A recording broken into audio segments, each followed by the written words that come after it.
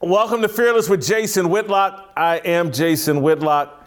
Happy Tuesday to you. Happy day after Labor Day.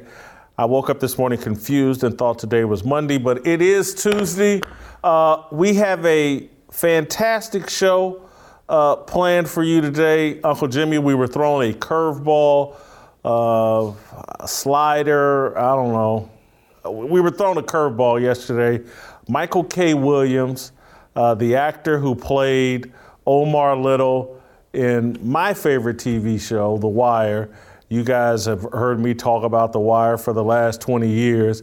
And so it shook me up. And so I can't think about anything else. I can't talk about anything else other than The Wire. And so today's show will be totally devoted to the television show, The Wire. And for those of you that haven't watched it, this show is for you. Because if you want to understand America, I think it's essential that you understand the television show, The Wire. And I think it's that important. And so some of you that may not have seen the show, some of you that may not have seen all of the show, I think should stay tuned, stick around, and listen to this show because it's about issues much broader and bigger than the typical television show. We're going to be joined later in the show by Edward Norris. He was an actor on The Wire, but more importantly, in real life, he was the police commissioner of Baltimore from 2000 until 2002. And The Wire is a television show that ran from 2002 to 2008. Ed Norris played the detective, Edward Norris, on about 4 seasons of The Wire. He does a very popular radio show in Baltimore. He's a friend of mine. I've been on his radio show many times talking about sports in The Wire. He's going to come on the show today and talk about Michael K. Williams, the actor, the importance of The Wire, and what the city of Baltimore represented in the show The Wire. He knows it firsthand, not just from playing a role on TV. He was the police commissioner in Baltimore for several years. He'll join us. I'm also going to invite on a friend of mine who basically introduced me to The Wire. There was a show before The Wire called The Corner that was also written by David Simon, the creator of The Wire. David Simon, the former newspaper writer for the Baltimore Sun. He and Ed Burns, who is David Simon's television partner, Ed Burns was a former police detective in Baltimore. They did a show before The Wire called The Corner, and that show was about drug users and the impact of heroin abuse on the city of Baltimore. It was the precursor to the actual Wire, which was a show about drug dealers and drug users and the whole nine. And so I'm going to try to start a fire here about Michael K. Williams and the show The Wire, and then we'll go down to Jacksonville, bring in my friend Dennis Evans that basically introduced me to the show and loves The Wire and understands The Wire on kind of the same level that I do. Dennis is a guy that was a former sportscaster in Kansas City and Jacksonville and St. Louis. But we're going to have a big discussion on my favorite TV show. And then we're going to end the show. Uncle Jimmy has told me he's prepared a eulogy for Omar Little, not Michael K. Williams, but a eulogy for Omar Little, the famous character. Jim, you want to preview any of that, or should we just wait? I just want to keep going. All right, well, I'm not joking about this fire starter. The greatest show in the history of television lost its greatest character, greatest ambassador, and greatest actor yesterday. Michael K. Williams died of an apparent drug overdose inside his Brooklyn apartment. On the iconic TV show The Wire, Williams played the iconic role of Omar Little, a gay stick-up man who robbed drug dealers while adhering to an unshakable moral code. The Wire was a show about cops, drug dealers, drug users, and politicians. It produced an unforgettable star who was none of those things. Omar was a man with a code in a city, Baltimore, that violated every code. The show was gritty and profane. Omar never cursed. The police, politicians, and drug dealers were ruthlessly ambitious and, when necessary, ruthlessly violent. Omar never put his gun on somebody who wasn't in the game. No show has ever done irony as well as The Wire. A thief, Omar Little, overturned the tables of money changers and the benches of those selling heroin. In Baltimore's Den of Thieves, a thief played the role of savior, moral crusader, and wise man. Over the course of 5 seasons, Omar delivered as many classic lines as Hemingway and Twain. Man, money ain't got no owners, only spenders. That was from season 4. You come at the king, you best not miss. That was from season 1. A man gotta have a code, season 4. I got the shotgun, you got the briefcase. It's all in the game though, right? Season 2. How do you expect to run with the wolves come night when you spend all day sparring with the puppies? Season 4. The Wire and Omar Little had a profound impact on my worldview. The creator, David Simon, produced a narrative arc that explained America and its urban cities in a sophisticated manner. The Wire did what black rappers falsely claimed they were doing with commercial music. The show exposed the perversion of our drug war, the perversion of black culture, and the perversion of politics. Ice Cube, Ice-T, Tupac Shakur, Notorious B.I.G., Snoop Dogg, Dr. Dre, Jay-Z, 50 Cent, and all the other so-called CNNs of the ghetto exploited and glorified drug culture. They were and are melanated versions of the sleazy Wire lawyer, Maurice Levy. They turned a profit off the suffering and degradation of the black poor.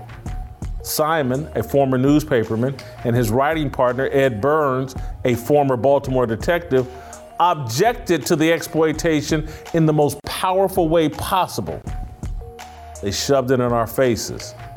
Most people looked away. The Wire never attracted a massive viewing audience. Hollywood's liberal tastemakers refused to bestow its highest honors on the show. The Wire never won an Emmy. Michael K. Williams never won an Emmy for his portrayal of Omar. The alleged champions of diversity and inclusion, the liberals who all just love black people, reserved their biggest accolades for The Sopranos and James Gandolfini, Breaking Bad and Bryan Cranston, Mad Men and John Hamm. Rather ironic, isn't it? A show dependent on a mostly black cast and a storyline depicting the plight of mostly poor black people is widely regarded as the greatest show in TV history, but it was never recognized as that by Hollywood. How many Grammy Awards have been showered on the rappers who glorify gangster culture? Societies produce what they reward. The Wire didn't receive its flowers when it aired from 2002 until 2008. That's why 50 Cent's Power replaced The Wire. Power is a juvenile, unsophisticated celebration of drug dealers. Did Michael K. Williams receive his flowers while living? No. With far less than 1/10 of the screen time of Gandolfini's Tony Soprano, Cranston's Walter White, and Hamm's Dom Draper, Williams created a character, Omar, the equal of any TV character in history. And has a character ever had more impact? Omar Little helped me and others overcome their negative perception of gay men. I grew up a meathead, a typical jock with a typical attitude towards gay men. Omar made me reevaluate my attitude.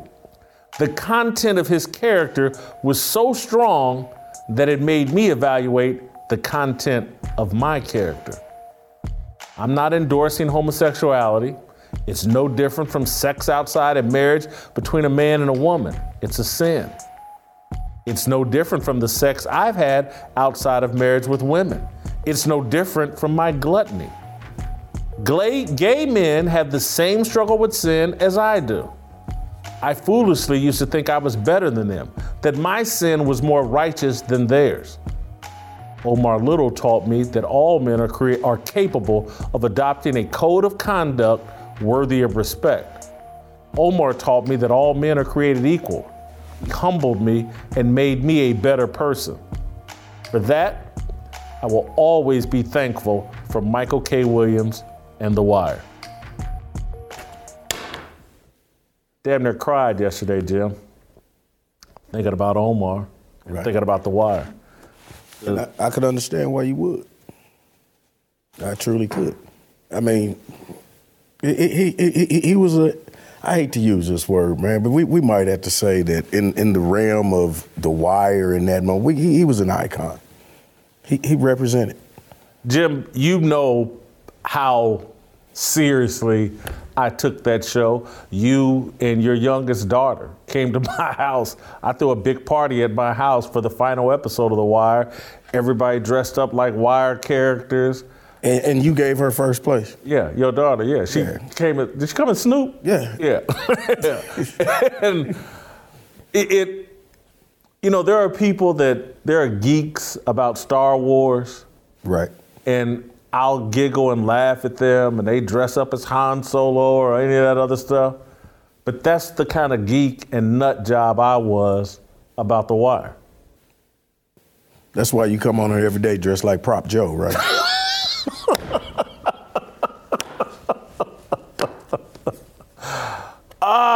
You know what? You just gave me the great signal to bring in Dennis Evans so I don't have to listen to these fat jokes.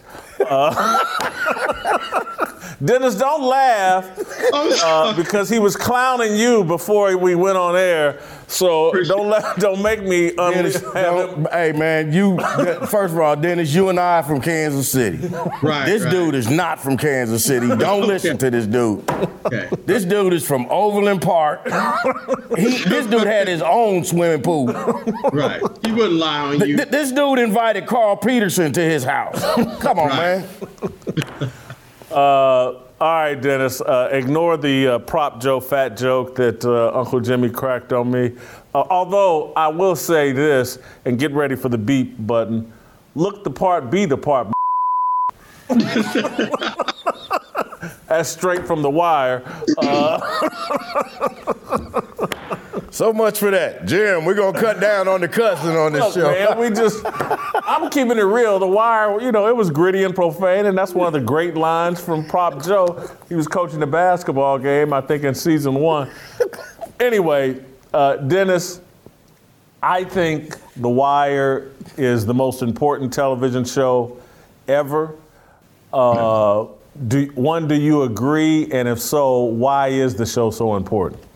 Absolutely, I agree. First, I have to say I'm a little bit disappointed. I was expecting you to give me a Ayo for my introduction, and if you was going to do the Prop Joe, you needed the braids. Let's go with the braids. Let's get a braid wig.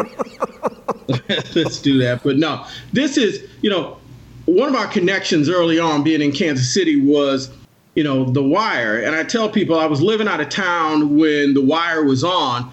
And you and I would sit down on Sunday nights, and this is the only television show I've ever done this with. We would sit down on a Sunday night and break down the show, do a full analysis after the show was over. It was just crazy, but that's what the show meant. To me, it comes down to, you know, 3 things. It was relevant.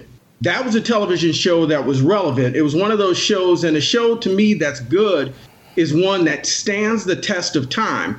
It was relevant back then. It's still relevant now. And if you watch this show, just like The Corner, if you watch it 15, 20, 30, 40, 50 years down the line, it's still going to be relevant. The other thing that it was revealing. It gave us all a peek behind the curtain. It let people, you know, look into a world that if you're the average citizen, you know, your average person is not going or living in a place where you're going to be able to say, you know, hey, I know, you know, people know couple of guys doing a little bit of, this and that here and there. But guys who are truly living in the street and living that life, most people don't get an opportunity to see that, not only from the street level, but to be able to see that, from the political level, to understand what it meant in the school system and to see the disadvantage that these kids were at in a school where you're trying to get an education and, there's a whole different world going on that I think other people don't see. And the last thing is real.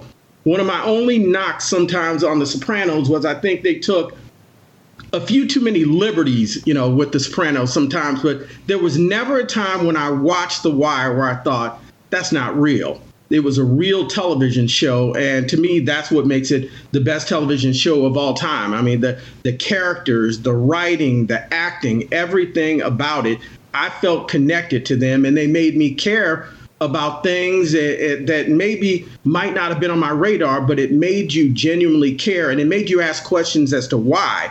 You wanted to know why things were a certain way, why certain people don't have options, because a lot of these kids didn't have options for the life that they ended up in. And I think that's what The Wire gave to us, is it made us look at ourselves and say, how do we as a society have a place where this takes place? And this is real life to these guys.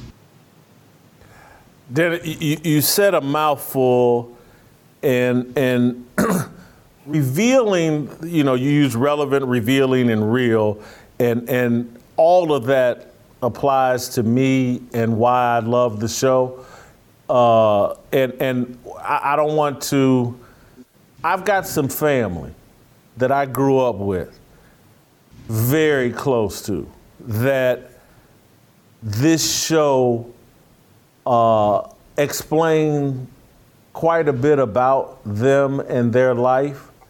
And it's a part that I understood and I wanted other people to understand, because I think people have a misconception about the poor and a misconception about how they operate within a drug culture or a ghetto culture and how they make the decisions that they make. I understood it, but I never thought somebody from Hollywood or a TV show could actually explain it. And this show did explain it. And again, it doesn't excuse it. That was the other thing I loved about it, because I'm not a person that wants to excuse anything.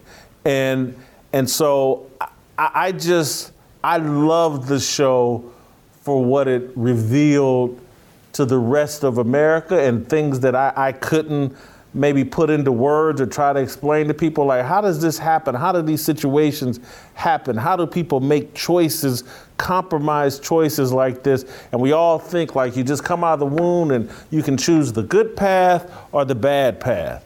And a lot of times the culture, society will push you down a path that you think is like the only path available to you. And that's what I thought The Wire represented. It just spoke to my heart, and it just, I call The Wire basically the Bible of TV for me. It really explains my worldview, and the people that have read anything I've written about America's drug war, pieces I've written for Playboy magazine, and people when I was at ESPN and trying to explain mass incarceration and all that. I just thought this was like a sophisticated novel, documentary that was just told in this brilliant, beautiful way that was compassionate to everybody. And Dennis, I'm gonna go back to the real, because we talked about this yesterday. One of the things I loved about The Wire, and it wasn't just about how it portrayed poor black people in the inner city, but I thought it portrayed cops very fairly. And you and I were having this discussion yesterday about, and I'm just going to say it. I'm not going to apologize for saying it, but I've tried to explain to people, like Derek Chauvin, the cop involved with George Floyd, he's more Roland Presbalewski than he is some evil monster. And if you watch The Wire, there's a white cop named Roland Presbalewski who is a good person, well-intentioned, but he's an idiot that had no business being on the police force. he took the butt of his gun and put out some black kid's eye.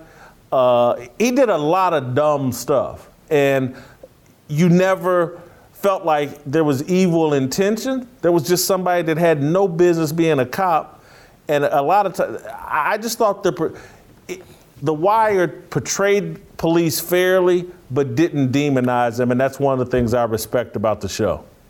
And to take that a step further, that's the same person who then later on became a teacher at the same school where these kids were going, and worked with them in his free time, took one of the kids under his wing who, lived with family that would steal his clothes, that would steal his food, and he would bring clothing to the kid at school. He set up programs for these guys after school, and he was genuinely invested. And I think that's one of the things that I like, too, that they showed about it, that there are people, I don't care what walk of line you're in or what profession it is, there are people who care. And one thing you said to me like years ago when you talked about, despair, and you said one of the biggest enemies to people is, especially to our black youth, is despair. When people feel like there is no help, when people feel like everyone is against me, then you just give up hope. So to be able to see someone like a Prespaluski, he was an idiot. He had no business being a cop. His family had been, police, and that's how he got in. I think maybe it was like a father-in-law or somebody like that. But he was someone who, was a great teacher, great in education, but had no business being a policeman. And I like that later on they showed that side of him, and the fact that he was somebody who was compassionate. He was someone who cared. Jim, did you have something you wanted to add? I just thought you hit on it about all of the different aspects that it showed, but I think it also gave you an inside look on drug addiction. I mean, it gave you, I think the Bubbles character gave you an inside look at how people make a decision that, I have this drug addiction, but I'm still a good person. I mean, that down to the very end. I mean, you're talking about down to the very end. I mean, Dookie come on, man. Yeah. Dude, there were, for people that haven't seen the show, in season 4 and 5, the first 3 seasons are about a drug dealer, Avon Barksdale, and his crew. He's partnered with a guy named Stringer Bell, and they got lieutenants, Weebay Bryce and D'Angelo Barksdale and blah. And it's about the Barksdale crew basically for the first 3 seasons. And then they come back in seasons 4 and 5 and show you a group of young people, kids that are in like 7th, 8th grade, and they basically give you the backstory of Avon Barksdale and Stringer Bell with a new bunch of kids, basically showing you how they're formed, how it's created, and even all the way down to Bubbles, because Dookie basically represented Bubbles. Daquan was this great kid, great heart, actually smart, but born into this horrendous family system and structure of no support, family members, and then he gets involved with drugs, and then he befriends Dookie. I mean, he befriends Bubbles, I think, it's some other drug user he befriends, because Bubbles got up out of drugs at the end, by the end of it. But they basically showed you how life just repeats itself, and it creates a new Bubbles, and it's this kid named Daquan. Anyway, I want to go back to Michael K. Williams, because Dennis, you hunted up something I thought was fascinating, an interview he did with the Breakfast Club, and Michael K. Williams, brilliant actor, overdoses on drugs. As I mentioned in my monologue, the character of Omar Little, powerful on many levels, but also I think it's the first show where a gay person was actually the hero, the ultimate hero of the show, and the person with the strongest moral code. But Dennis found a clip of Michael K. Williams doing an interview on the Breakfast Club that kind of leads to a different discussion about how his sexual identity and the identity of being Omar perhaps overwhelm Michael K. Williams? Let's play the clip, and then I'm going to let Dennis explain. My girl was like, oh, there go Omar from The Wire. And I was like, okay. And then my other friend was like, he's gay, though. And I'm like, no, that's just a character that he plays on the show. That's not him in real life. And people sometimes do get that, especially just when that was only what people knew you from initially. You know, I'm gonna keep it 100 with you, right? This last job I did out there in San Francisco, man, when we rise, it made me look at a lot of things in my life that had happened to me. Like I mentioned it on Terry Rose. I'm a survivor of molestation. You know what I'm saying? And we're gonna leave it at that. Mm-hmm. And yeah, I did question myself, and we're gonna leave that at that. But where I've been is really nobody's business, and what I do in my bedroom or have done in my bedroom, I'm just not I'm not at liberty to talk about that really. But I will say this much. I definitely had to look at some things in my life and some questions I had in my life and that got aroused in me playing my characters. So I'm there with it right now. You know what I mean? Wow. Dennis, there was another clip that we don't have, but tie those 2 points together that you made to me, I think, yesterday when we were talking about this. As I was starting to really research Michael K. Williams, and, I knew him as Omar. I knew him as a guy who was a New Yorker who had been, involved with so many, youth charities and doing a lot. He was a New Yorker. He was a guy who was deeply invested in that community. But I wondered, I didn't know. Was this a guy who was gay? Was this somebody, what was the struggle? What led him to drugs? And when I ran across the interview, it made me think to myself, this role was so large. Omar loomed over Michael K. Williams, not only in the sense of, his career, because it's always hard to move on from one of those characters because people always see you as that when you're in a movie or a TV show or whatever you're doing, but your personal life and thinking about this, you're talking about a young guy who's still kind of figuring out who he is as a person, figuring out who he is and how he fits into the industry. And you have this major gay character that you have played. Everywhere you go, people are calling you Omar. People, a lot of people didn't even know his real name until way later on down the line after he had a few more roles. So you've got this role that swallows you up, this character that completely takes you in and then twist in the sexuality with that too. So the one girl you heard her say on the Breakfast Club, her and her friends were like, oh, he's not really gay. But if you watch the quote, and watch the interview where he talks about, that, and then in the other one we didn't get a chance to see, he says, I got lost in that. He said, I was green. I was a young actor, and I got completely lost in this Omar character. And before I knew it, I had to take a step back and try to figure out who Michael K. Williams is. And that's a hard thing to do when the whole world is judging and questioning your sexuality. And I think he kind of says, to me, at least, it sounds like he's saying something about these characters woke up something in him and made him question his own sexuality. I don't know. I was never in the guy's bedroom, so I don't know if he was straight, if he was gay, but I just found it interesting and intriguing, the fact that this man, based upon this character, started to really question who he was as a man and felt the need to really define himself based upon the sexuality and based upon the way other people were coming at him because he played this gay character.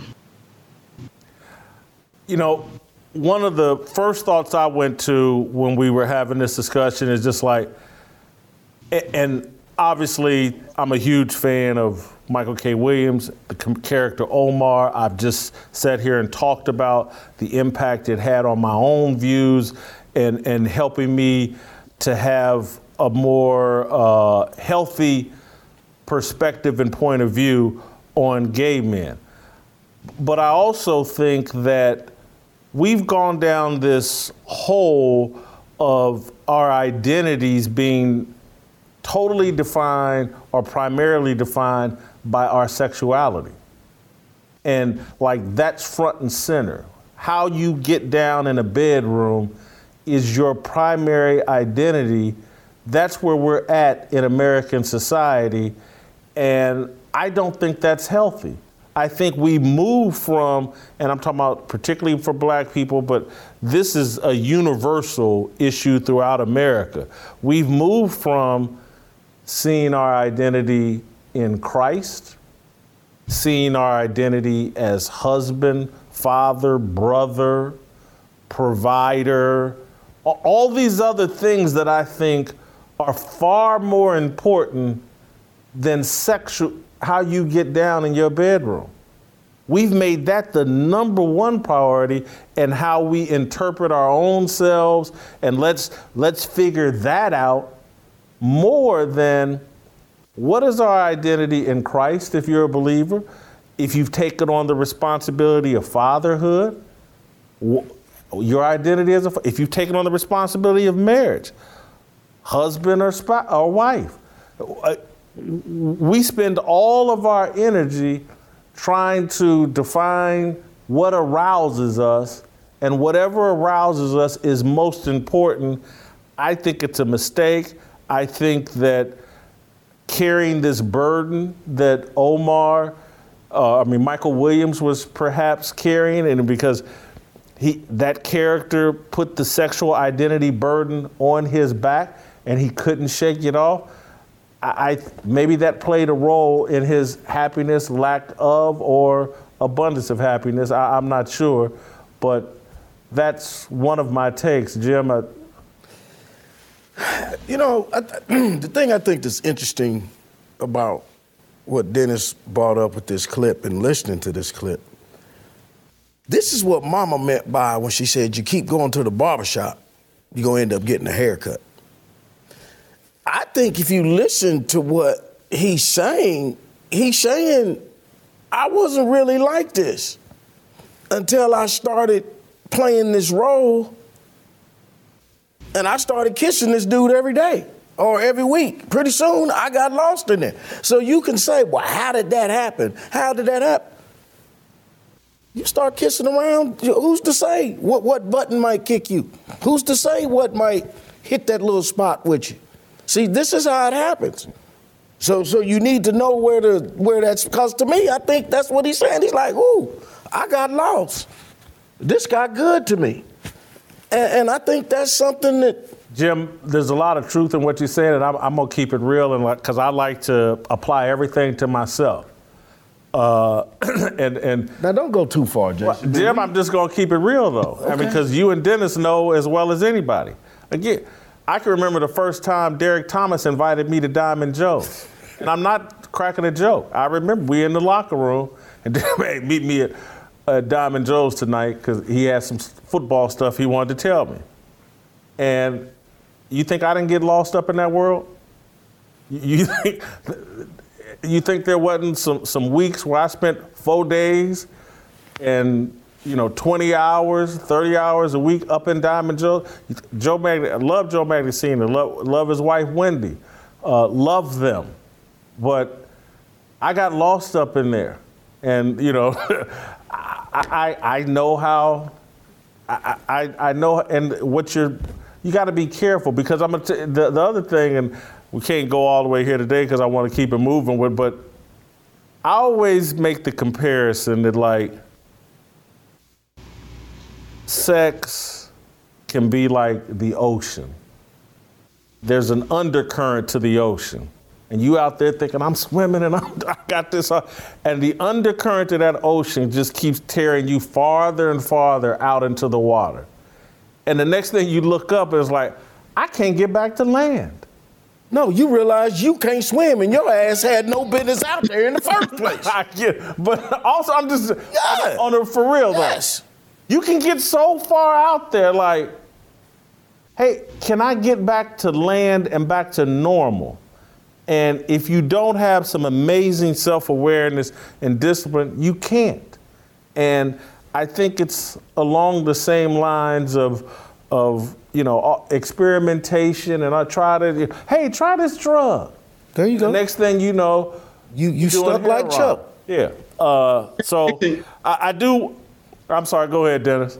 Let me add one last thing, because it ties into my favorite quote. I'm a big Khalil Gibran person. And one of the things he says is there are among the people thieves who have never stolen, murderers who have never killed, and liars who have told nothing but the truth. So what's inside of somebody and what a character can bring out, what acting, what pretending, or as Jimmy said, going to the barbershop can bring out in you, you don't know what someone was before that. And sometimes it just takes a spark to do that, or to make you, more importantly, make you question yourself. Because I think a lot of people just don't know, but it makes people question themselves, and that's where people get lost.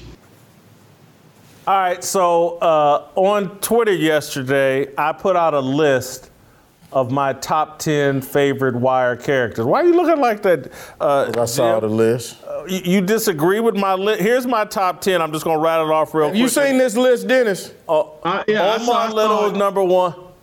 Yeah, Omar Little, number one, followed by Detective Jimmy McNulty, Avon Barksdale, 3, Stringer Bell, 4, Bunk Moreland, Bodie Broadus, D'Angelo Barksdale, Prop Joe, Bunny Colvin, and Frank Sabaka comes in at number 10 in the underrated season. Anyway, did I have errors or omissions? Did I? Who am I? Prop Joe? Prop Joe did not make. He's number 8. He's number 8. What do you say? You got Prop Joe on there? Yes, number 8. Snoop too low. Didn't make the list? Snoop didn't make any. Cheese didn't make the list? Hell no, not Cheese. Dennis, any errors or omissions in my list? Bubbles has to be on there. Bubbles, I'm with Jimmy. Uncle Jimmy, Bubbles has to be on the list. That whole storyline of the addict and showing the guy where, he was even talking about the undercover cop he was helping walk down the street, and he was like, no, I can, look at you and tell, you aren't real. You don't have those dead soldiers on your shoes. You haven't been walking these streets and stepping on these crack vials. You know what I mean? So what he brought to the table and showing his real life when he was living, in his sister's basement, just that whole storyline, he's got to be in there. And the other one, Jason, that the character that has a little bit of Jason in him to me is Lester Freeman. How you left Lester off is beyond me. He called you Prop Joe. I'm going to call you Lester because you both have that. Lester was about truth. Lester, and I'll say that about you. You are about truth. You're about righteousness. You're about do it, the right way, go by the book. That's really what's, your nature. And that's how Lester was. So I would have thought you would have liked him. Plus, you got to remember, he pulled D'Angelo's girl, the young thing, the 20-year-old from not Diamond Jones, but I thought that would have made him your hero. Look, what was the name of that club? Orlando's. Yeah, Orlando's. Yeah, Orlando's was. And when I put this list out yesterday, Lester Freeman was the one omission that needed to be in my top 10. I agree with that, particularly when he turned the girl from Orlando's into his bottom chick. Hats off, Lester. Yes. Hats off. Lord have mercy. But I'll just, so if Lester goes in and Bubbles go in, who has to come out? Who's overrated? Believe it or not, I'd take Sabaka out. I would have put the others. I would have put Nick Sabaka in before I put in Frank. I liked his character more than I did. And also, I think D'Angelo was too short of a time period for me. I mean, he was really only in it for about a season and a half, and he was a good character. He was a key character in the beginning. But I think over the longevity of the show, I think Lester was a more consistent character and left a more memorable. I mean, the D'Angelo storyline was great, but I just think Lester was a constant presence in the show, and that to me moves him up the list. Woo! No way I could take D'Angelo out, but go ahead. Look, now, I just want to say, and I know this character won't make the list, but I just want to give her an honorable mention for her role in keeping it real in The Wire, and you and I talked about it not too long ago. Pretty Boy's mama. The Bryce. Weebay's baby mama. Weebay's baby mama who told him, oh, you better get out here and get on this corner and get this work. You better make your daddy proud. You better go get some more.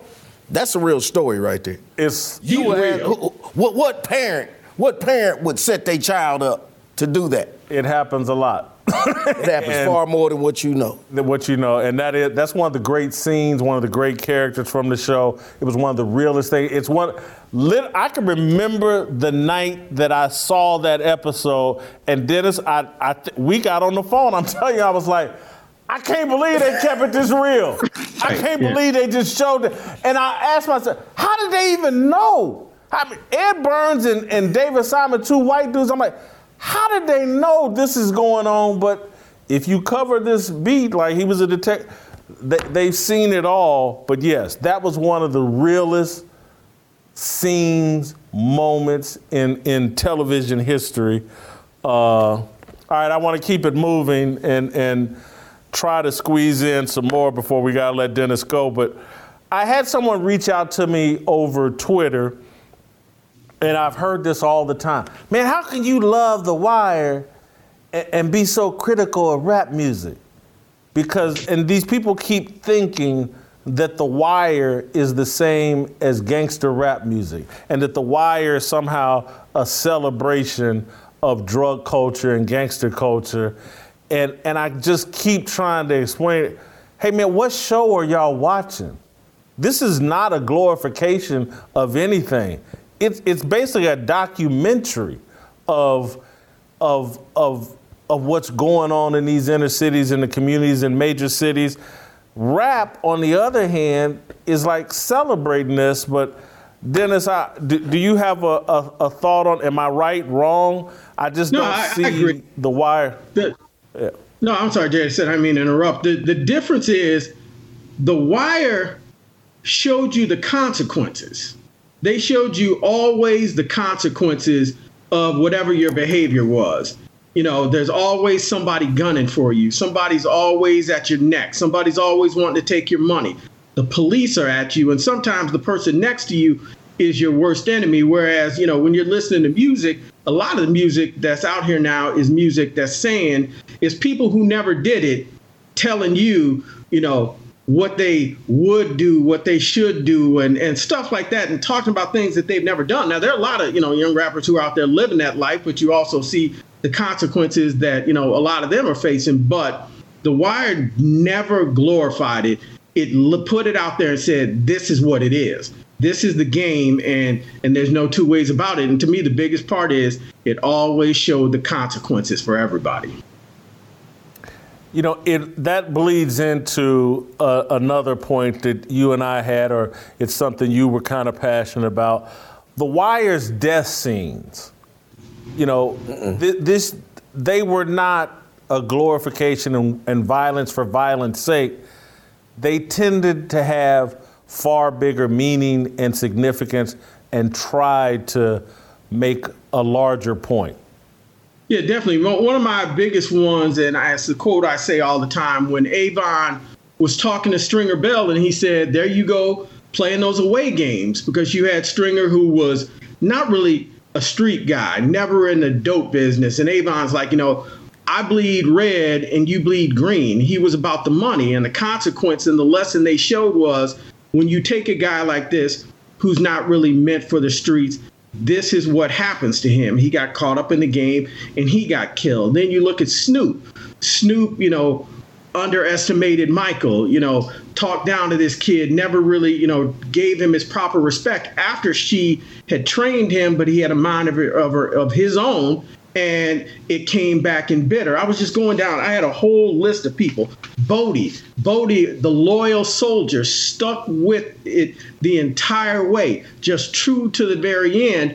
And that's how it happens. The lesson is the soldiers are the ones who die. And I mean, that's what I liked about The Wire, from the security guard being shot, from Avon's girlfriend being murdered. You know, all of those things were not things that were glorified. It was just showing, you know, Prop Joe, the way that they did Butchie, all those guys, their deaths carried a meaning to it. You know, Butchie, I'm going to be loyal to the end. You know, that's what I was going to do. He was completely loyal to Omar, and he paid the price for that. And I think that's what I respected about the show. Sometimes I felt like in The Sopranos, it would just be a crazy killing. I'm like, I don't even know why that just happened. But I felt like whenever I watched The Wire and somebody got killed, there was a reason behind it. And I left there feeling something and learning a lesson from it. And I just always appreciate it. It goes back to the part about just keeping it real, and they always kept it real.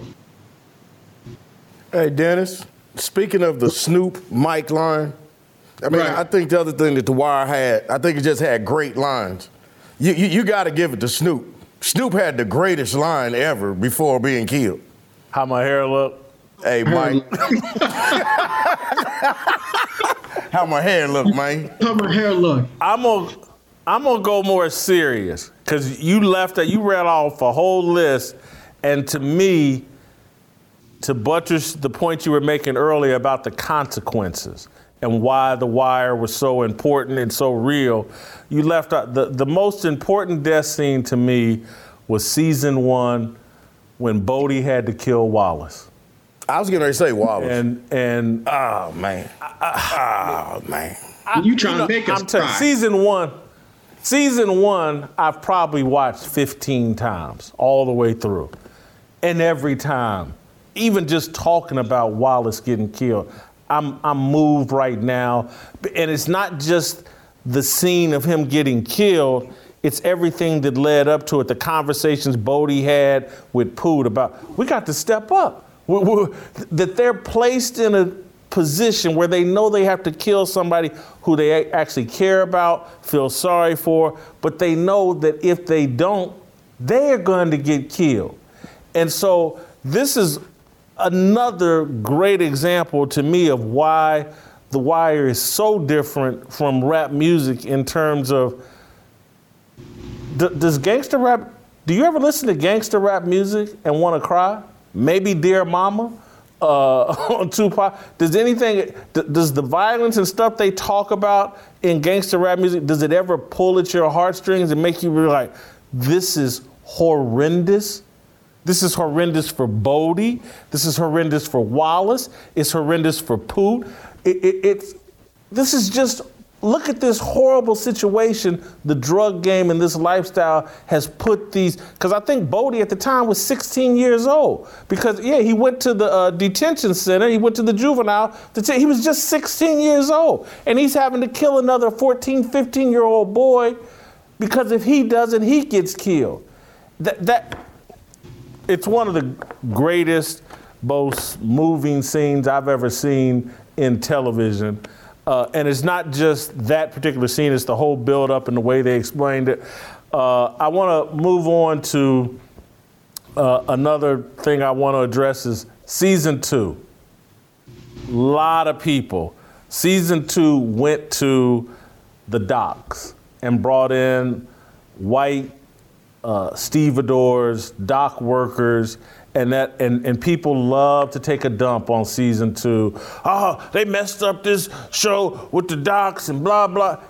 And I'm just, season 2 is just as strong as any. I think the first 4 seasons of The Wire all are about equal. Season 5 is really good. It's not as good as the first 4 seasons, but season 2 stands the test of time with any of the seasons of The Wire. Dennis, you agree? Oh, absolutely. I think at the time when they changed it, I was like, hold on, where are my boys at? Where are the kids at? I didn't understand what they were doing.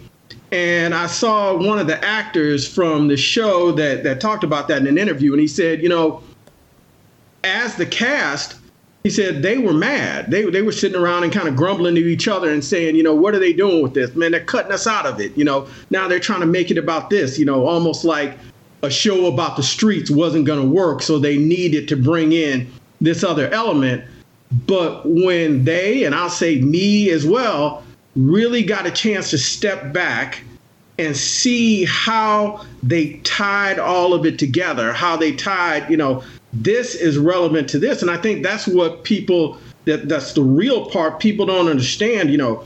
Drugs come in from somewhere. They're not just falling out of the sky.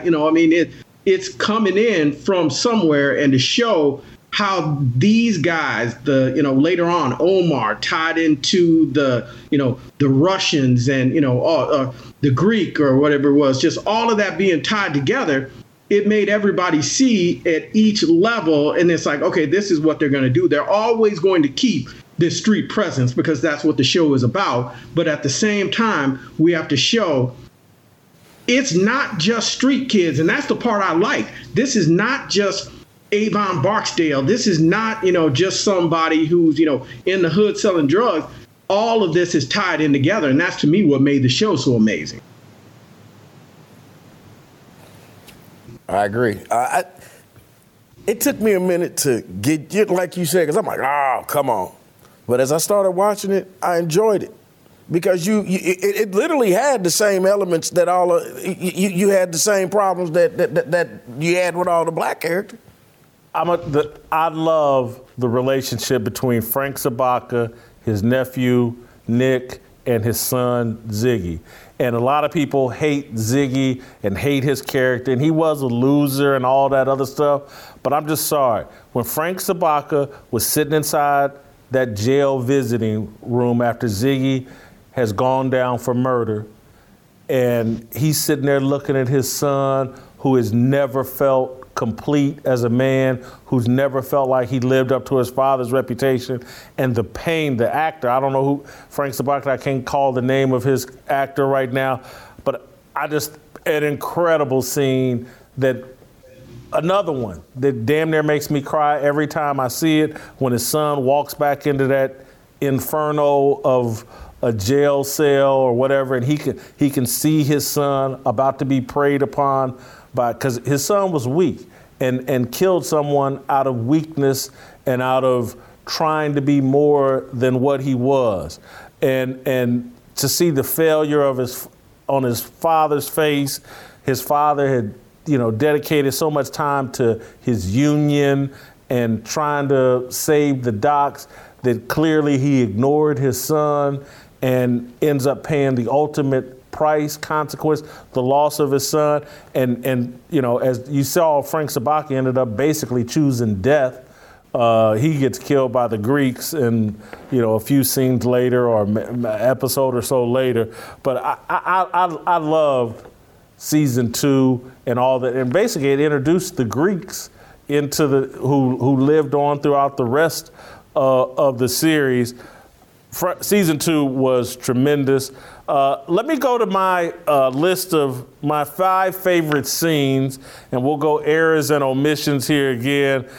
I don't know if we got time to. I want to show a clip. I think we got a clip from my very favorite scene. It's an unusual choice, but when Avon and Marlo met in jail, and it's the first time they interacted or engaged with each other, I just thought Wood Harris playing Avon, and I thought Marlo Stanfield, Jamie Hector playing Marlo Stanfield, just his reactions to what Avon said, I thought it was the best piece of acting the show ever produced and one of the best pieces of acting I've ever seen on television. Could we play my favorite clip? I say let bygones be bygones, but all them East Side. That's just the way I feel about it. I got nothing but love in my heart for West Side. Nothing but love. Of course, I got to have my taste too. Figured that. So send my sister 100 large. And the next time you come to Jessup, it won't be my girl talking at you. My word on that. 100 large, huh? So what's up, man? What's up with you otherwise, The game is a game. Always. Man, the way, I was telling you, when he said always, that's my favorite scene. There's better scenes, there's more emotional scenes, but that's my favorite scene. Stringer, when he tells Avon he killed D'Angelo, that's my number 2. Bodie killing Wallace, 3. Sabaka and Ziggy in jail. And then, I don't know if you remember when Randy, the little kid, and Sergeant Carver, they at the hospital. You gonna save me, Sergeant Carver? You gonna help me, Sergeant? Woo! I cried. Anyway, those are my 5 favorite scenes. Dennis, the errors and omissions. I cannot watch that Randy scene. Just hearing that and thinking of him sitting in that hospital and knowing, how bad that hurt the officer to not be able to help him because he was well intentioned and wanted to, but I love that scene. What I love about that scene with Wood Harris is it's just the way he's talking, and he's real cool about it, and then he's just like, so what's up? Everything else good with you? And it would just show, hey, I'm in prison. I don't have nothing else to do, man. You're here. Let's talk. So I like that. The scenes I like, I love the Weebay talking to his wife. I also like when he had to tell his wife, let that boy go. I also like when Bunny went to the prison, same thing. He went to jail to talk to Weebay and say, hey, your son has potential. Love Omar and Bunk on the park bench when he's like, a man has to have a code. D'Angelo when he's talking to the young little hoppers down there in the low rises, telling them about the chicken nuggets. Also love when Stringer's talking about the 40-degree day. I use the 40-degree day all the time. I love that. And then I told you my other favorite one is the opening scene set the whole tone when they had those dudes in there and they walked the guy by and told him, your boy snitching on you. He told us so much, we gave him McDonald's. And they walk him by and he stuffed his french fries in his mouth. And then they take the other kid and he puts his hand on a copy machine. And the copy machine. And he's saying, true. Did Pookie kill Ray Ray? False. I mean, that to me, that just set the whole. That's a true story, man. We've done that before. You've done it, or you had it done to you? He's talking. Season 5 of The Wire, the final season, opened with that scene. They tricked a kid into thinking a photocopy machine was a lie detector test, and it is hilarious and sad. Listen, I got to stop you real quick, if I may. Hey, Dennis, I know I'm bringing up another movie, but remember the movie Friday? Remember when Felicia said, you ain't got to lie, Craig. You ain't got to lie. Right. Jason, why are you lying? What? You and I did a show. I remember when Stringer Bell got killed by Omar and Brother Muzane. You came on the show talking about, I feel like I just lost a family member. I never felt so bad in my life. Yeah. We didn't even talk that night. No, we didn't. That was the one night. You wrong. We did. No, we did. But you were like, "Hey, man, I'm gonna go ahead and let you go." He couldn't even. I felt the same way. We didn't have a real conversation. Yeah, Dennis, I remember the conversation distinctly. Honest to goodness, and you're gonna remember it as soon as I tell you. I kept telling you, I kept running it back and forth because I thought Stringer's hand moved at the end, and that he maybe survived. Literally, I kept running back and forth. I think his hand moved, and I don't think he's dead. That's how bad I didn't want Stringer to die. Dennis, he said, he told the truth. Jam, I ain't never, I feel like a real family member died. I couldn't, they killed Stringer, man. But he went out like a G. What did Stringer say? Well, get it over with then, Mithy Fickies. Get on with it. Well, yes, he did. Oh, man. Yeah, that's a hell of a scene. And I did. I used to run it back up. I don't think he's dead. I think he's going to survive. This man took like 20 bullets in the stomach, and I think he survived. All right, we got to get out of here on this final note. My 5 favorite TV shows of all time. The Wire, obviously, is number 1. I list The Sopranos as 2, but it's really 1B, and I list The Shield as number 3, and it's really 1C, and then Mad Men, and then I'm just sorry, I love Sex and the City. I got a thing for Sarah Jessica Parker. People get on my ass about liking Sex and the City, but Jason, I like Sex in the City, Sex in the Country, Sex on the Subway, Sex on the Greyhound. I got to give Dennis credit. He turned me on to The Shield, too. Yes. He turned me on to. But anyway, that's my top 5 shows. Any errors or omissions? I'm with Big you. Love on there. I know I'm going way out of the box, but are you talking strictly dramas? Let's qualify that. Are you can put Sanford and Son on there, Dennis. I know where you're going. I was going to say Sanford and Son is going to be on there. I mean, I would definitely get rid of. I'm with all of the rest of them, and I also eliminating the ending, I would put Game of Thrones on there. I would put Game of Thrones at the bottom, probably in 4th or 5th place after Sanford and Son. I loved it. They ruined the ending of it, but I would still give them their propers and put them up there. Damn it, Dennis, you did so good up until the end.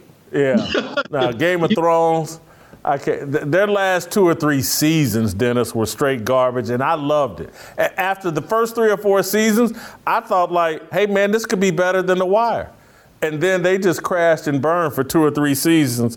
No dice for me on Game of Thrones. And I mean, it would make my top 10. And I rewatched the first 4 seasons, but I thought it crashed. And it's just like Breaking Bad. I love Breaking Bad the first 3-4 seasons, and then it crashed and burned. But I just, for the reasons you talked about, and I love rewatching The Sopranos. Love it, but it is not always as realistic as The Wire. It's not as important. The show that every time I watch it, I say The Shield, man. What are people sleeping on? This is and the first episode of The Shield and the last episode of The Shield, I'll put up against anything that's ever been on TV. I want to watch it now, but I can never find it in HD. And call me spoiled, but I'm not watching anything where the screen shrunk in like that and it's not HD. I can't watch it. I need to find a pure HD version of it. Well, I mean, he that forehead, he dreaming in HD.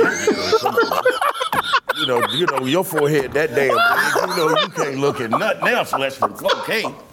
Shit. That's the one truth that man told me. Jimmy. Don't make me have you take that hat off. It's always the brothers with the hat off. Crack the head jokes. I told you, Dennis, you want to come in laughing at them Prop Joe shows. He loaded for you, man. He said your head looked like a helmet. He looked like the Michigan helmet. Before they had face masks. They just looked like a piece of leather over his head. Oh, wait a minute, man. I said that about you in Kansas City when you was on Channel 9, man. That's all. We've always joked about that, man. Come on, man. Hey, all right, Dennis, we got to let you go. Thank you so much. Go do it. Thanks, guys. Appreciate you having me on. Good seeing you, man. All right. You've heard me talk about the great food and our friends over at Good Ranchers and all they have to offer. You may have even seen me sampling some of their great food right here on the set. Their chicken breast options are all 100% Cornish hen, and their beef options come pure 100% grass-fed cattle, and all of their chicken, beef, and pork are all USDA graded. The quality of the food you'll get is unparalleled, from their Ranchers Classic and Family Feast bundles to their Prime Seafood package. Good Ranchers has plenty of great food for everyone in your household to be very satisfied with. But stop waiting and go order right now. If you subscribe, you'll get $20 off and free express shipping.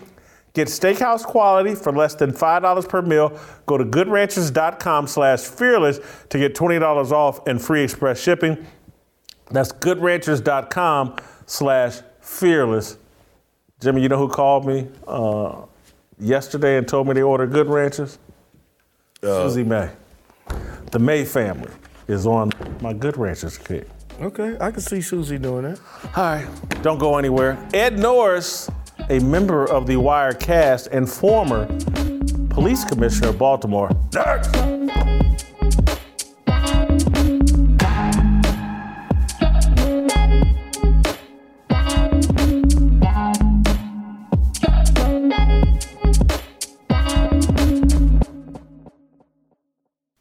And did you and Monell shoot your boy Pookie down on Carey Street just like Monell said you did? Nah, no.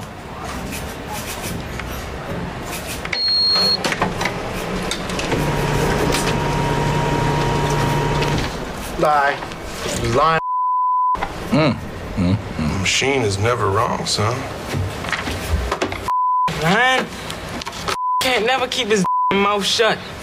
I should have busted a cap and Pookie ass my own self. Left Marnell home and He just a is all.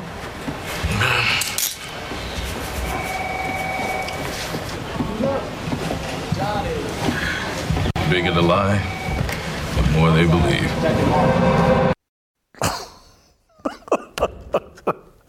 Welcome back to Fearless with Jason Whitlock. One of the greatest opening scenes, or just one of the greatest scenes in TV. That was from season 5.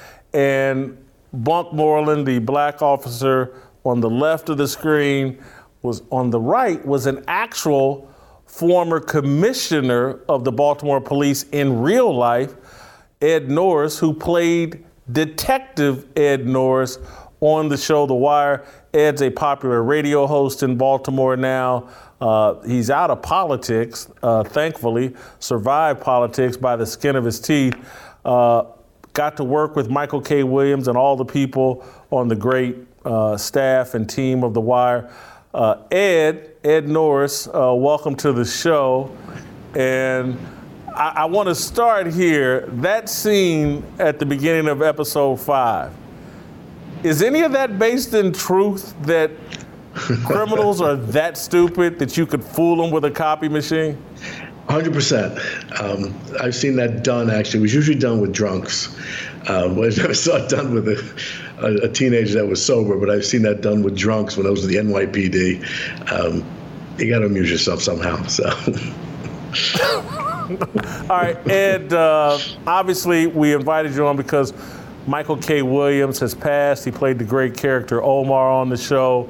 How well did you know him? And just if you could talk about the importance of the role he played and just how well he played that role of Omar. Yeah, I didn't know him as well as some others. I was friendly with Lance Reddick and Wendell Pierce, Bunk. He just saw the last scene. But I knew Michael, and I got to hang out with him outside The Wire in Baltimore. We'd run into each other and stuff. And it's a wonderful, immensely talented man. And what the commonality was, it turned out after getting to talk to him for a bit that we grew up in the same area in Brooklyn, New York. I'm like 6 years older than him, but we grew up in the same area, so we had a lot of things to talk about, and he became friendly. But just a great human. And as far as his importance, I mean, if The Wire is as people describe it, many people have it as the best show on American television, or one of the best, top 2, top number 1. He may be the iconic character from that show, where how many people know him just by their first name? Everybody knows Omar. He's transcended The Wire. I've seen references to Omar and things like The Simpsons and things like that.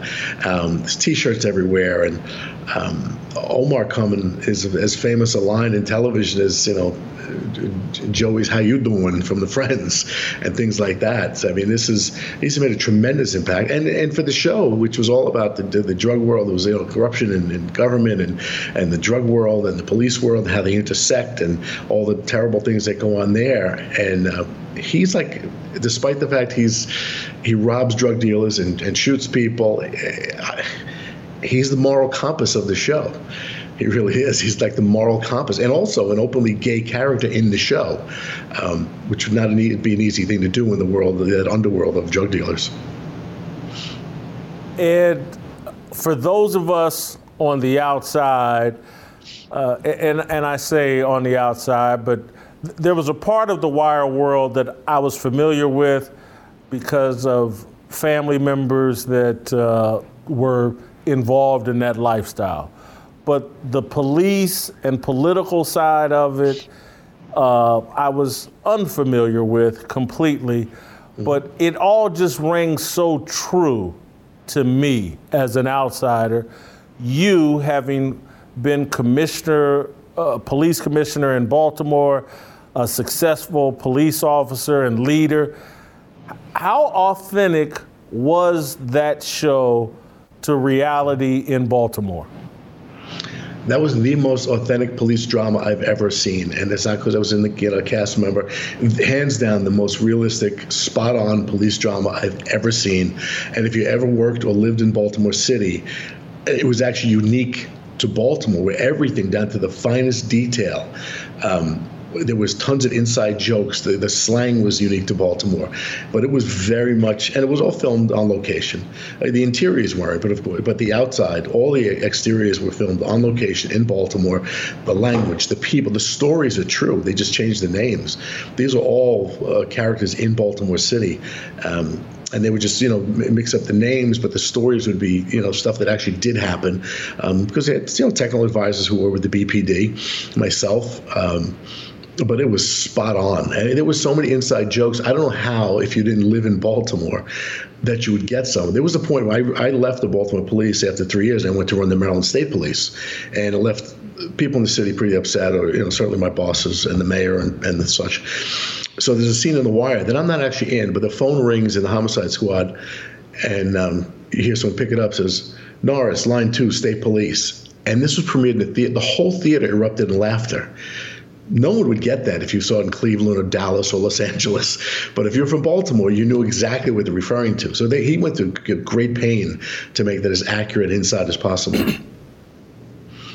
One of the things that people were able to pick up on is Thomas Carcetti was basically Martin O'Malley, I believe. And O'Malley as mayor, that's who appointed you police commissioner. Am I correct? And so you're correct. You were Irving Burrell or Stan Valchek, or I'm not. But on a more serious note, the thing we were just talking about before we brought you on, I was crediting The Wire with perhaps being the last thing on television that actually treats police officers fairly. And I say that because take Roland Presbalewski. And I'm just going to say it. I don't want to draw you into a controversy, but this is what I believe. Derek Chauvin in Minneapolis is probably more likely Roland Presbalewski, an idiot in over his head that did something that led to someone's death, the same as Roland Presbalewski taking the butt of his gun and putting out a black teenager's eye. He's not some evil person.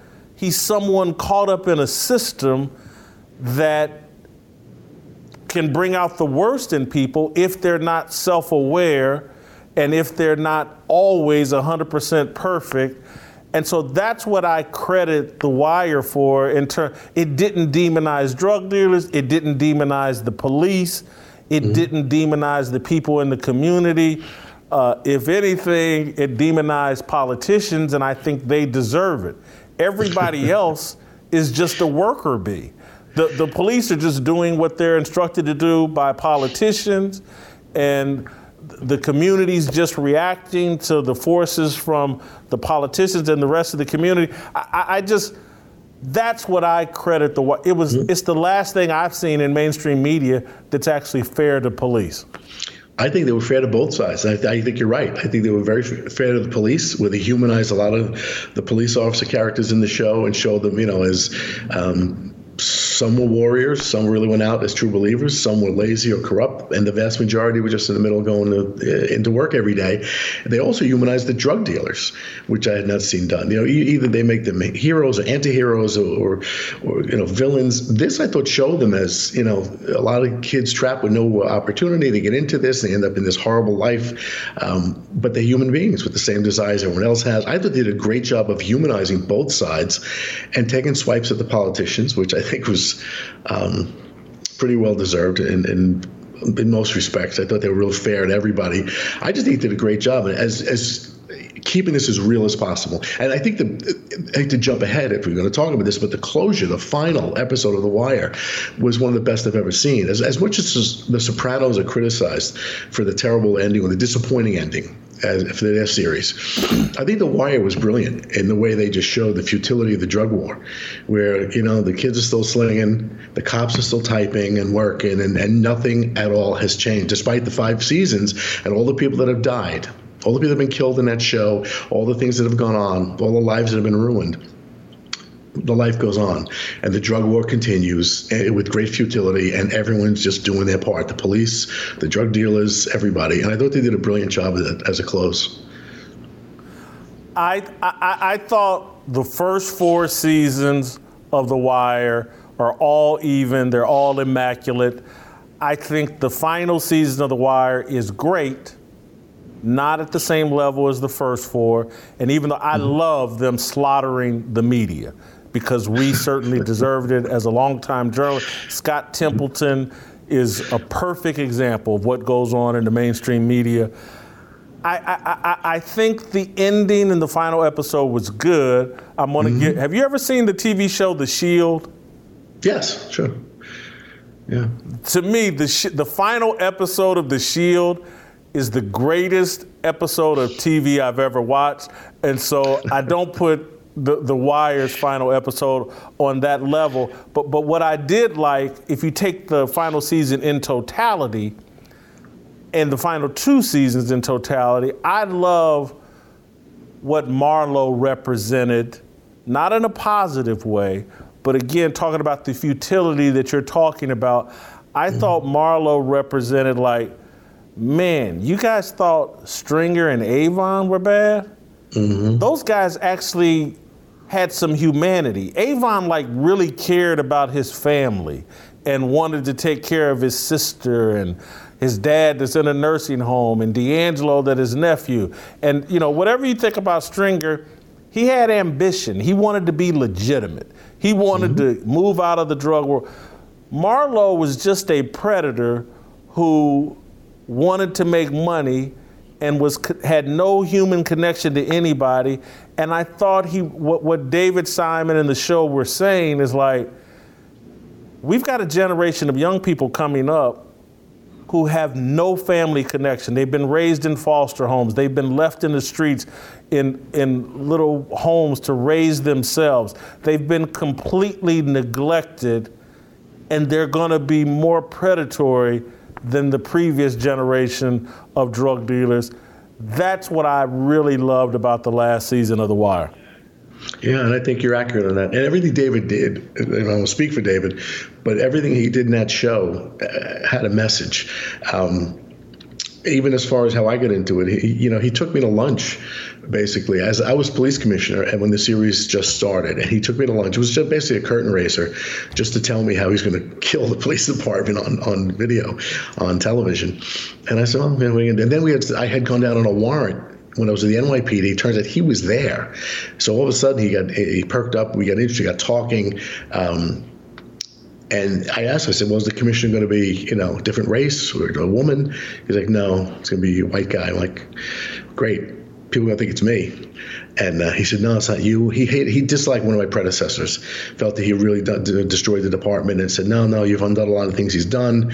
And the next day he invited me to come in as a cameo, to kind of take the steam out of the insult to the department if I was in on the joke. And then I came off the set and he said, hey, you're not bad. You want to do it again? I got 5 seasons out of it. But that was all. That whole series was a message from him about what had gone on in the city and how it was left in this mess. And unfortunately, I live here. I love the city, but it's a gaping wound of the city. We have a lot of problems.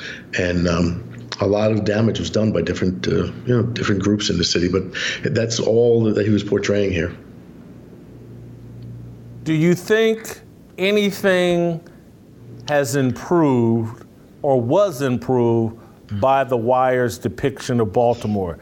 Did anybody in Baltimore do things differently or better because of The Wire? I don't know about that. I know for a while the city had a lot of hope. After I was commissioner for 3 years, and there were people came in after me that continued to reduce crime, and the city had a lot of hope. But it's really backslid greatly. We're in a bit of a mess right now. We could have between 300 and 400 murders this year again. We're in a bad way here. I don't know if it's changed anything. I think the national message was more powerful because nothing really changed here. As far as that I saw. I just think people internationally got the message. I was filming a Jack the Ripper documentary in London, and someone came up to me. It was widely popular in Europe. So, people have seen this around the world. They teach classes about it at Johns Hopkins and other universities. So, it's way more than a television show. I think it's a great essay on what's going on in urban America in many cities. I think that's what the message was. But as far as changing for the better, unfortunately, I wish I could say that. It did for a long time, and the series hasn't been on in a long time. But it certainly has gone back to where we were when that was filmed. And I just you're a real life example of the political abuse, in my view, and corruption of Baltimore. You had some pretty indisputable success as police commissioner there, getting the murder rate below 300 for the first time in forever, and the reduction in crime. And the next thing you know, you find yourself in the political crosshairs, and you know, I want to ask you about it. I want to talk about it a little bit, then I'll let you go. Sure. But because one of the things, when reading up about your story, and I did this years ago, and I was like, my God, because I can't remember who it was, but there was some trial in The Wire where they got somebody, or Lester got somebody, for falsifying a mortgage report or misrepresenting what was written on a mortgage report. And they actually did that to you in real life and made you plea to a crime because they had you on the mortgage thing.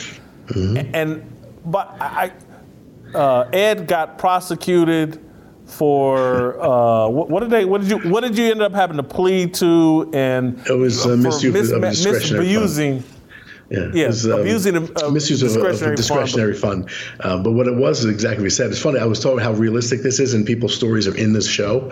They came to me before they wrote that and said, "How'd they do you? What did they do?" So I told them what the prosecutor did, and what they did. They were looking to see if I had, was spending this money on all kinds of a lavish lifestyle. They couldn't find what they wanted. What they did find was when I bought my home in Baltimore, I borrowed some money from my father, but $9,000.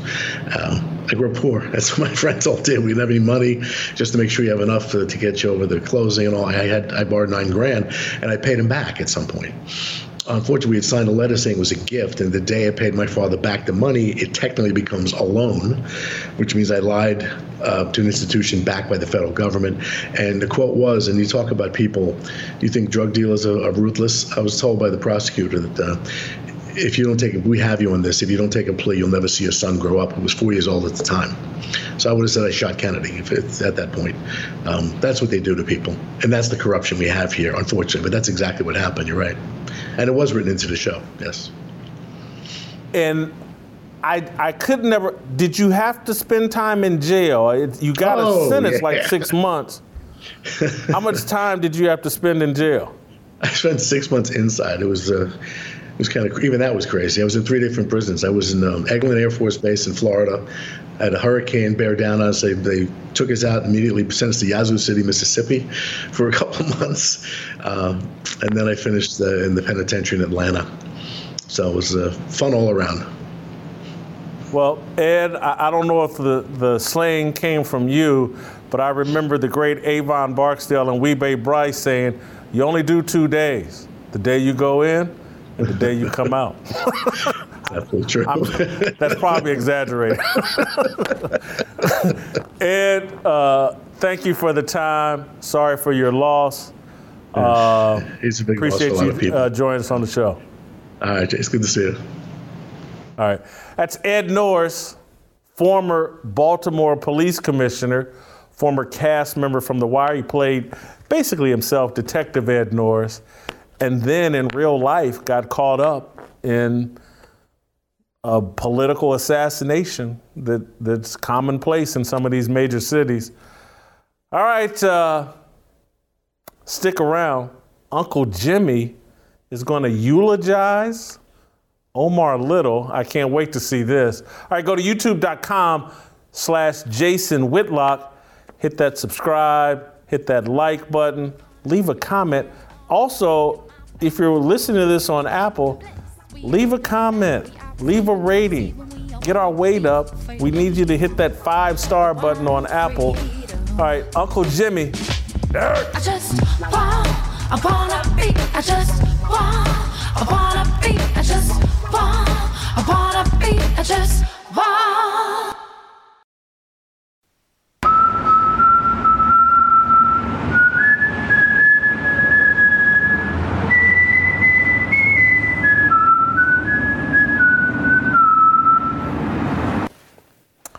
All right, Uncle Jimmy coming, y'all. Uncle Jimmy coming. For those of you that watch The Wire, you know that's playing off of Omar coming, and I believe Uncle Jimmy, or as I'm calling Ernie Isley here, wants to do no shirt for this eulogy, Ernie? I just need my bulletproof vest on right now. That's all I need, man. Oh, yeah. I guess. But you know, I mean, you using the analogy. You talking about Ernie Isley, but you know, I'm sure that if Omar could help write something for the Isley brothers, he would probably say something like, well, can a feeling guarantee that your happiness shall endure? Huh? All right there. Go ahead, man. Get on with this eulogy for Omar. Just 1 minute for me. Oh, please. Get yourself together. Thank you. I appreciate it. Dearly beloved, we're gathered here today to say goodbye and pay our respects to the dearly departed. It means that he was once dearly, and now he has departed. That's true. In other words, Omar dead, y'all. And I know it's hard to believe that we must say goodbye to, in the words of Tony Montana, one of the last bad guys in the industry. Yeah. I'm here to tell you that Omar was a simple man. Wow. Omar was the type of guy that enjoyed puffing on the Newport just as much as he enjoyed puffing on a little young Puerto Rican boy. Don't preach. Now, Omar was known in them streets as being a man's man. And there's no one that would argue with you about that, Jason. Wow. Omar was known on the streets as the original Scarface. Mm-hmm. And he always respected the rules of the game that he played. Wow. Meaning, if he robbed a business of their illegal business, he would always make a purchase. You understand? Remember he went to the liquor store, bought a pack of Newports. Remember when he went to Prop Joe? He took him his clock to fix. See, in other words, I'm telling you, the boy had character. You know, Omar was what they call wise beyond his years. See, I don't know if you know this, but Omar was the first person to coin the phrase, if you gonna come at the king, you bet not miss. Okay, now let us not forget that this is the dude that told Brother Muzane. He said, I suppose we could, or we could settle this once and forever. He did say that. Okay, now I don't know if you remember this, Jason, but that was the alliance that led to the takedown of your boy, Stringer Bell. Wow. Now I'm gonna tell you this now, I don't know if Omar's in heaven, and I don't know if he's in hell. I just know that when he get there, he gonna be whistling, Farmer in the Dale. R.I.P. Omar.